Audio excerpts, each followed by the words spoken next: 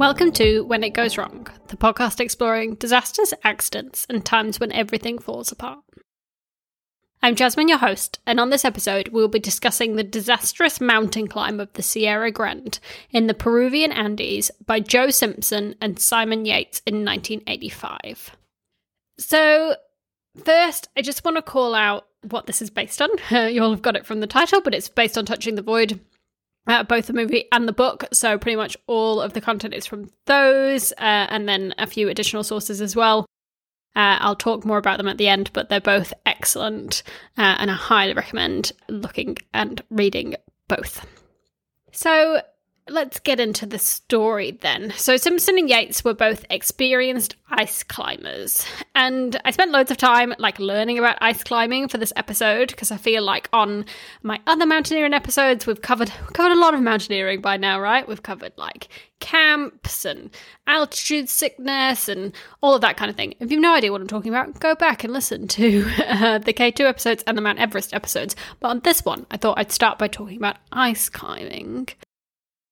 Which I think is pretty similar to what they have been doing in the other ones we talked about, but we just haven't gone into the detail. The climbers use crampons on their feet, which are basically little sticky out spikes that allow them to dig into the ice. And then ice axes, which they hold to, and they basically whack them into the ice. So the idea is that you chip your ice axe into the ice where you want to go, and then you use them to kind of stabilize yourself whilst you kind of push up through your legs. And the idea is that the majority of the work should be done through the legs, pushing the climber up, rather than it's not. Well, I mean, when I see it, I'm like, oh, you must need, you probably do need upper body strength, which I don't have, in order to do it, but a lot of it should come from the big muscles through the legs. And the idea is that you kind of stay in an A shape. So you put the ice axes kind of up in the middle and then keep your legs wide in the shape of an A to keep you stable. And so usually the climbers will use ropes and will use ice screws to secure themselves to the face. And so I think I've covered rock screws before, but basically ice screws are exactly what they sound like. They are screws that screw into ice. And the idea is that you screw them in and then you can thread your rope through it, and then that will secure you, hopefully, very, very close to where you want to be. And the screws are generally very strong and have a lot of grip on them, as long as the ice that you are screwing into is stable and is able to hold and maintain that ice screw. In ice climbing, as with other climbing, they use this concept of belaying. And belaying is basically this way of using ropes between people, but then also with the ice screws. So you're always connected to a rope, and then that rope is connected to another person or connected to an ice screw. And the idea is that you will never fall further than the length of the unsecured rope. So you'll never have a kind of giant fall down. Your rope will always be secured at quite short intervals. So if you do fall, you're just falling the length of that bit of rope. You're not falling all the way down to the bottom, for example. And so that's really important in ice climbing and will be very important in our topic today. Then the other thing to note with ice climbing that makes it even more difficult, even though obviously it sounds very difficult already, is that ice and snow have lots of different forms. So assessing the ice and assessing the snow and assessing the stability of it and how strong it is and everything like that is one of the most important parts of ice climbing. And it takes a lot of time to become experienced in terms of understanding what the different types of ice mean and what the different types of snow mean, so that you know where to put the ice screws, you know what bits you should be able to climb, which bits you need to avoid because they might crack and fall off, anything like that. So that is really, really key and one of the most important things that you learn when you do ice climbing. Not that I've learned. I actually have just been on holiday in Scotland, and we stayed right near the Scotland National Ice Climbing Centre, and I was like, maybe I should go, but I didn't.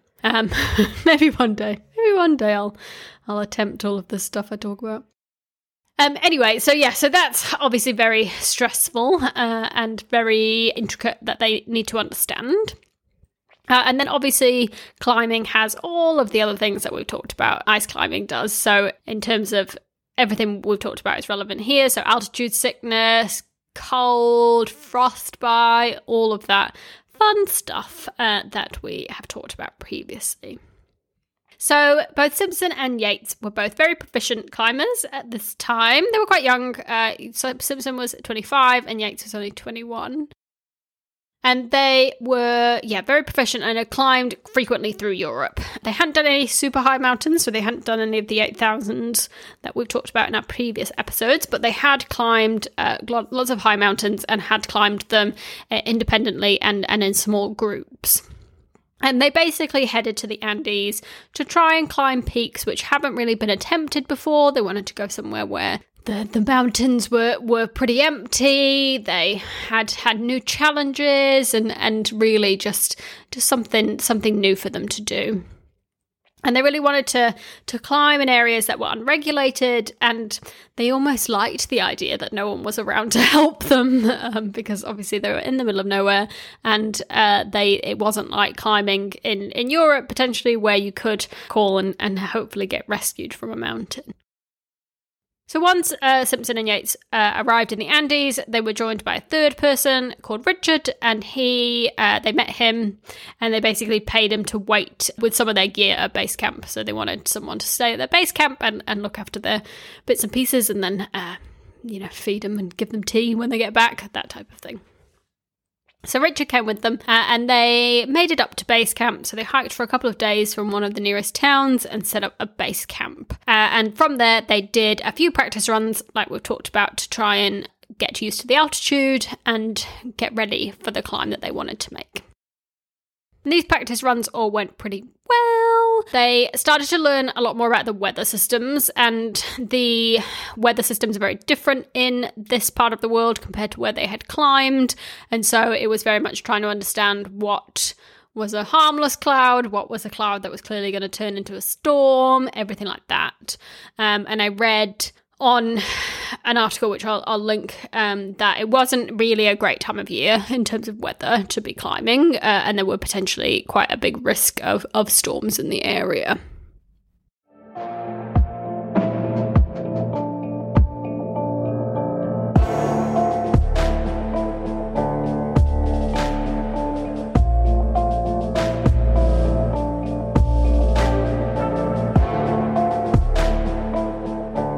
But they were really keen to do their climb. They wanted to climb the Sierra Grande,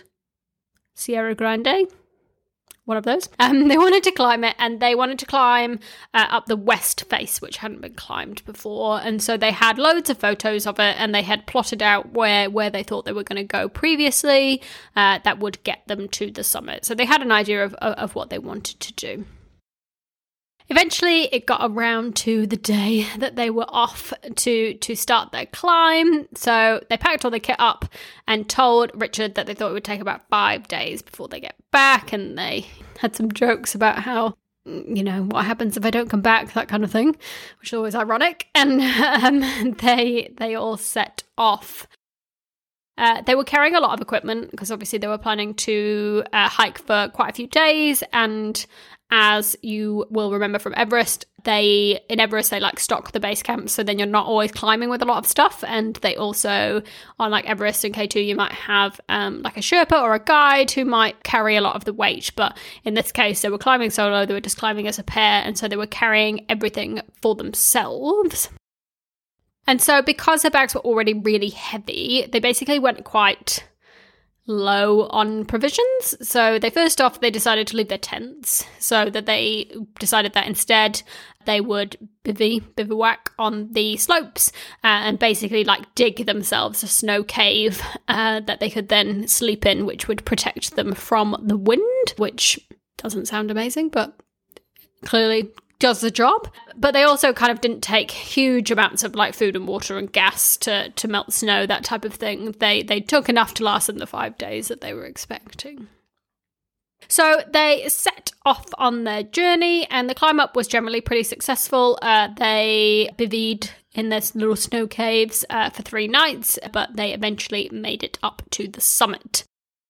There was a lot of different types of snow, as we talked about previously. They particularly had a lot of powdery snow, which is more common in the Andes rather than in the Alps, and so it was kind of different and new for them. And it made it like a lot harder and a lot slower in order to actually progress, which made their climbing quite difficult. Once they got to the summit, they then were obviously ready to do the descent. And how they were going to do the descent was different to the ascent. So instead of going down the same way, they would descend in a different way down the western face. And this was expected to be an easier route down. It would get them down pretty quickly. And they, were keen to get down and get back to base camp. So each climber took their turn leading the descent, whilst roped to the other and through the different ice screws, as we've talked about. So one would go off and they would have quite a long rope between them that they would use in order to keep themselves connected to each other and then allow their safety. But the ice on the way down was quite unstable and there were a few close calls. So what happened was, at some point Yates fell down. That didn't go very well. There was clearly like quite a lot of accidents as they were going. But what eventually happened was Simpson, who was leading, he came to an ice cliff, which is expected, and he decided to descend it rather than going around or anything like that. He decided to just descend and climb down it directly. And Yates was also climbing, and the rope between the two of them was quite slack. So, like we mentioned earlier, if you are belaying properly, then you would only fall the little bit of the rope. But if the rope is slack, then obviously you're going to fall a lot further. And so he started climbing down, but when he hit his ice axe into the ice, he felt a big crack and then the ice disintegrated. And what happened is that Simpson then basically plummeted down. His crampons were caught in the ice and then he just smashed down right on his leg at the bottom. And he immediately knew something was wrong. So immediately he was in absolute agony with his leg. And, he just was like, oh no, this is a death sentence, basically, because, we've talked about it in our previous episodes. It's very hard to potentially save people and to help people in this time, and especially when you're in an area which is so remote and where there isn't any additional help. Yeah, he just at that point was like, well, that's it. I'm going to die. And he at first kind of thought maybe his leg was okay, maybe he just bruised it.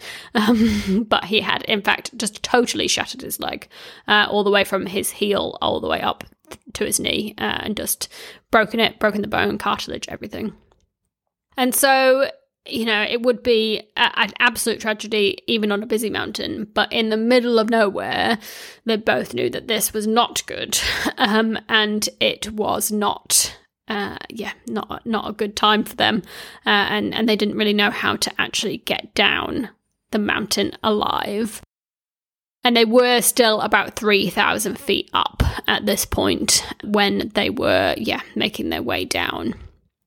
Yates, however, was totally willing to try everything to get them down. He was pretty reasonable through all of this. He gave Joe some paracetamol to obviously try and help with the pain. And what they decided to do was Simpson would basically be lowered by Yates. And they'd tie a rope to him and just lower him down the mountain, basically, because he couldn't walk. And so they had two really long ropes. They had two ropes of 150 feet. And so they tied them together to make a 300-foot rope. And what they would do is they would carve out a bit of an ice bucket seat in the mountain.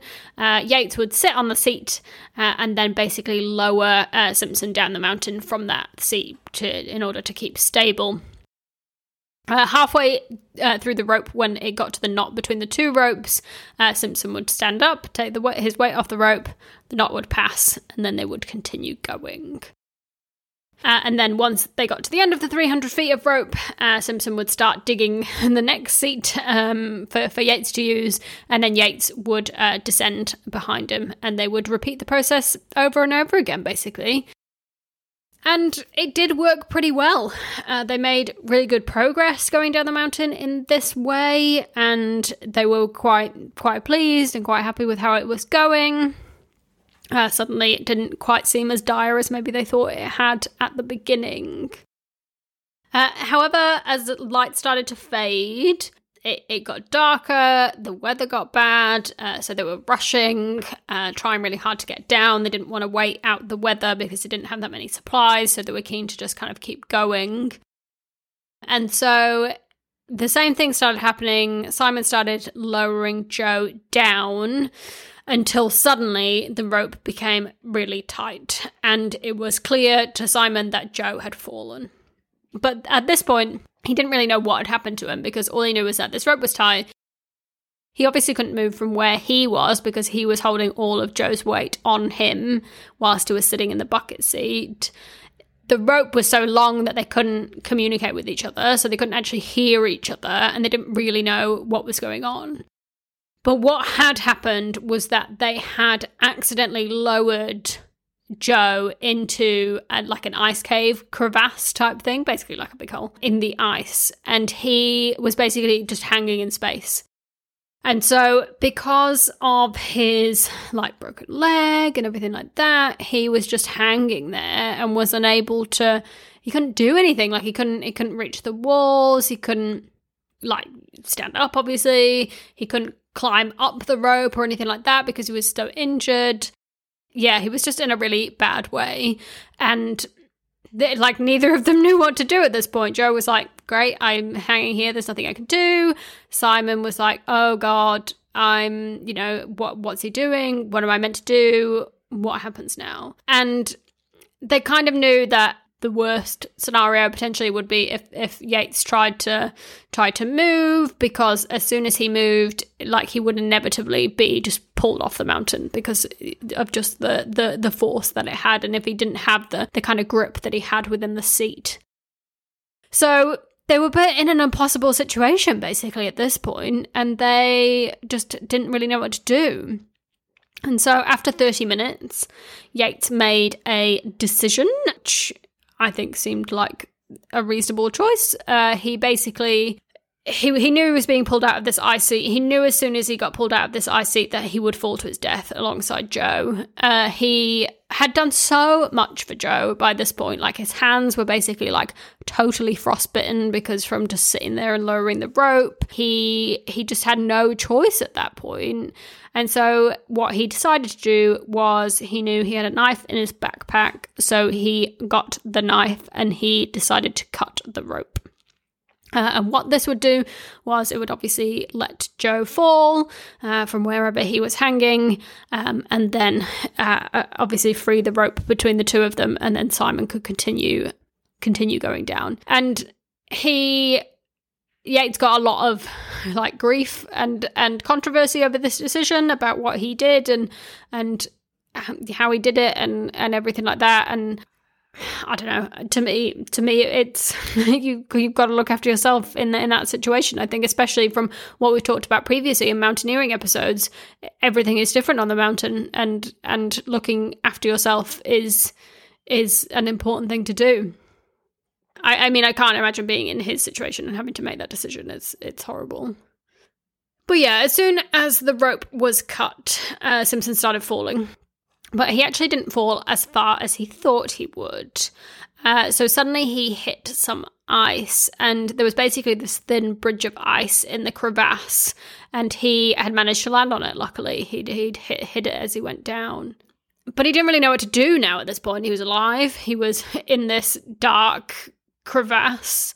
He didn't really know where he was. He didn't have any strength left to climb up and out of the crevasse that he was in. So he was just kind of stuck there, and he knew that Yates would obviously assume he had died, as you would, and probably wouldn't be able to find him. He did, try and yell and create attention, that kind of thing, but wasn't successful. So Joe was stuck on the bridge, and Yates, on the other hand, he was just so consumed with guilt at this point, which I can totally understand. I mean, imagine having to make that decision and then carry on and be like, oh my God, how has this happened? So he was like consumed with guilt and continued the rest of his descent and slowly made his way back to base camp. He was totally convinced that Simpson had died at this point, and he did spend a bit of time trying to find his body, but it wasn't successful, and he just knew with his exhaustion and the conditions around him that he just needed to make it back to base camp, otherwise it was going to be really dangerous for him as well. And so he did eventually make it back to Richard, who clearly at that point knew that something bad had happened. And Joe just totally collapsed in exhaustion and still was suffering from that really bad frostbite into base camp at this point.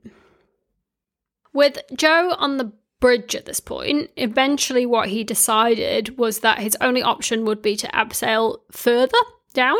So he was like, no, I can't go up. I can't sit on this bridge and die.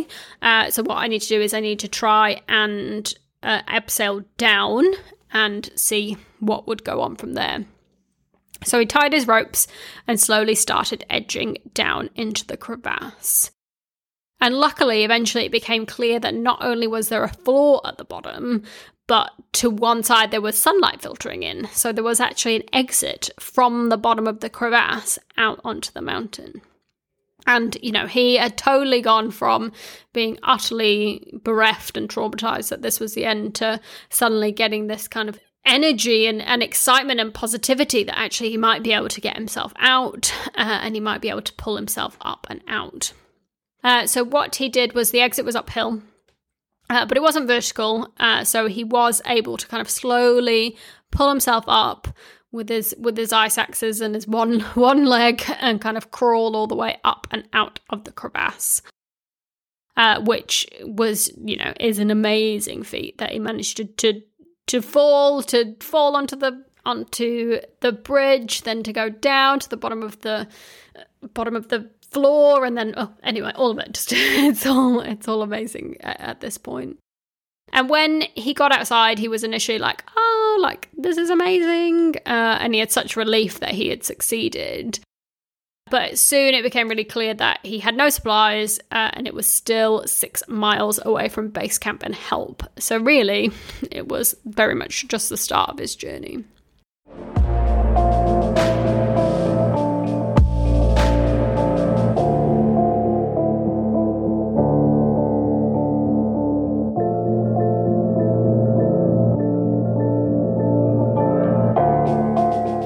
Found some footprints which would take him back, and he started following them, and he basically tried to follow like a rhythmic pattern of crawling, and somehow how he managed to do all this, I don't know. He managed to find that strength within himself to begin crawling back to base camp, and he was making really slow progress, obviously, as he just dragged himself along, and it did take him over 2 nights. He had to stop twice to sleep.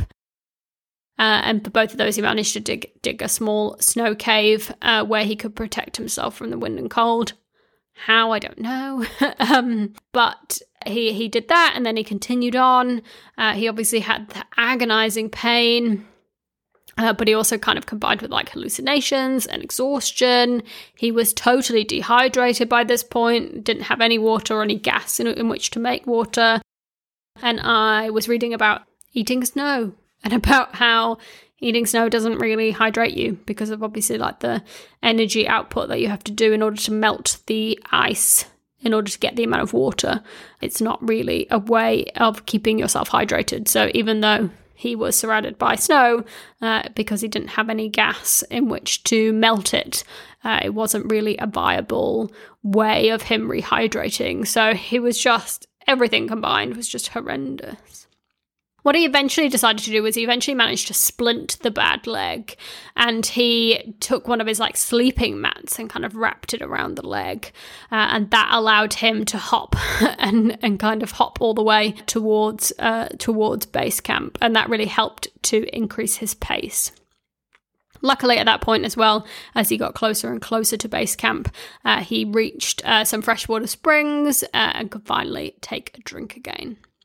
So whilst all this was happening, time was getting tight for Richard and Simon to leave base camp. They obviously couldn't stay there forever. Simon wanted to because he was obviously so depressed and upset by the entire situation, but they had to go down. They had to inform Joe's family what had happened and tell the authorities and everything like that. And Richard was really keen to leave. Like then, that afternoon, he was like, "Yeah, we've got to go." But Simon was like, "No, not yet. We'll go first thing tomorrow morning." So they said, "Okay, we'll go first thing tomorrow morning," and that was the decision that they made. And so the next morning, they got up and they started packing up base camp and preparing to leave when suddenly they heard someone yelling.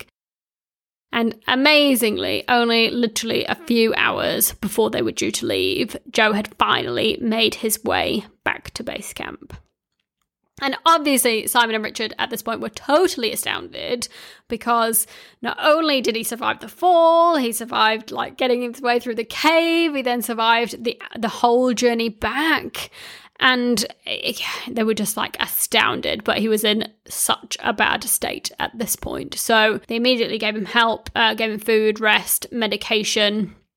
They took his splint off and his trousers off to look at the leg, and it sounds horrific.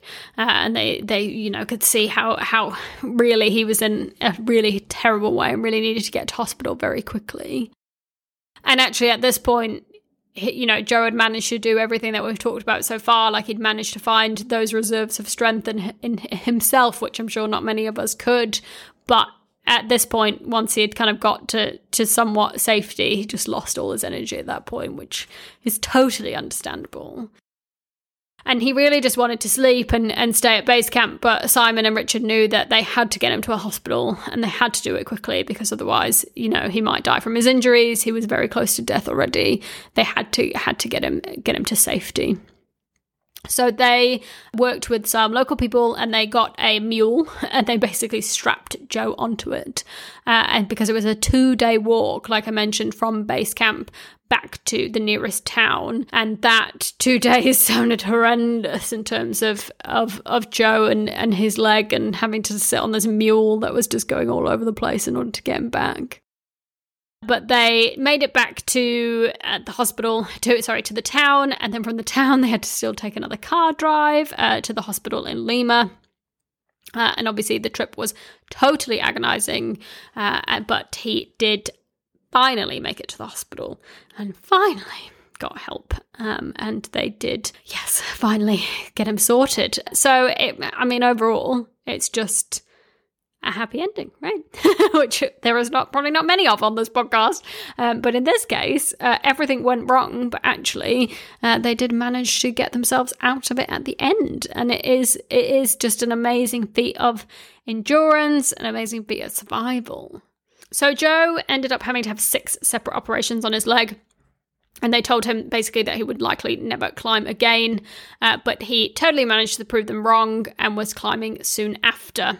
But the mental effects, obviously, from a incident like that would last a lot longer. And he did suffer with PTSD, which he has managed to get through. And since this, he has written the book and the film, which we'll talk about. And now he mainly works as a motivational speaker, and he tells his stories to others, and also now works as an author as well. And he's got another couple of mountaineering books, which I'd definitely like to read after this one.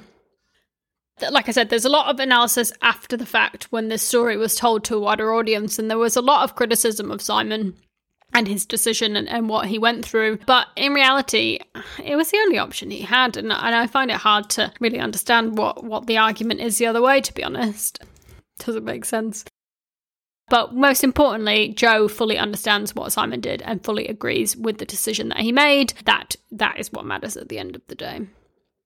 In Joe's reflections at the end of the book, he actually links, he reflects on the whole saga and why it happened, and he links some of the problems to actually the fact that I mentioned earlier, that they were not carrying full provisions and they weren't carrying those extra provisions like enough gas and food. And so when it did start getting dark and the weather started getting bad, instead of like pitching a tent and just waiting it out until they had a nice clear day that they could continue on with. They really felt the need to rush down in the dark. And that really impacted the decisions that they made. And they were dehydrated, they had altitude like we've talked about, and it just generally would mean that they were making, bad decisions at that point. So yeah, that's the story of Joe Simpson and Simon Yates on the Sierra Grande. Obviously, in terms of what we learned, I think it's very much around that last point around just carrying extra provisions and carrying enough equipment with you is so important, because it just means that it gives you the ability to make smarter decisions and to make different decisions that they could do in that scenario. It just gives options, right, at the end of the day. And that is just something that's super important, and one that is applicable not just for mountaineering, even if you're off for a hike. Take water, take a phone, take things so that you know that you're going to be safe, basically. So yeah, like I mentioned, Touching the Void by Joe Simpson, excellent book. It covers this in a lot more detail than what I've done, including all of the different stages, both up and down the mountain, and it's a really insightful read. It has loads of photos of the mountain and of both of them, which are really interesting to see, so I highly recommend giving that a read. There is also Touching the Void, which is a kind of like docudrama, and it, again, is really, really good, and it's really worth a watch. It goes through the entire thing, and it really brings it to life in terms of being able to see it happen and actually just showing exactly where it did take place and the conditions, and just it just brings it all to life as much as you would ever want. So highly recommend both of those. And then I will also leave some other references and bits and pieces that I read in the references as well. So yeah, thank you very much for listening. You can find me over on Instagram at When It Goes Wrong Pod. Love to see you there. You can also email me at whenitgoeswrongpod@gmail.com. I would love to hear what you think about this story. I'd love ideas for future episodes. And I'd love, did you like a happy ending? Is that nice? Should I try and do more of them? I'm sure there's a lot of good survival stories out there, so I'll keep my eyes peeled for some of them as well.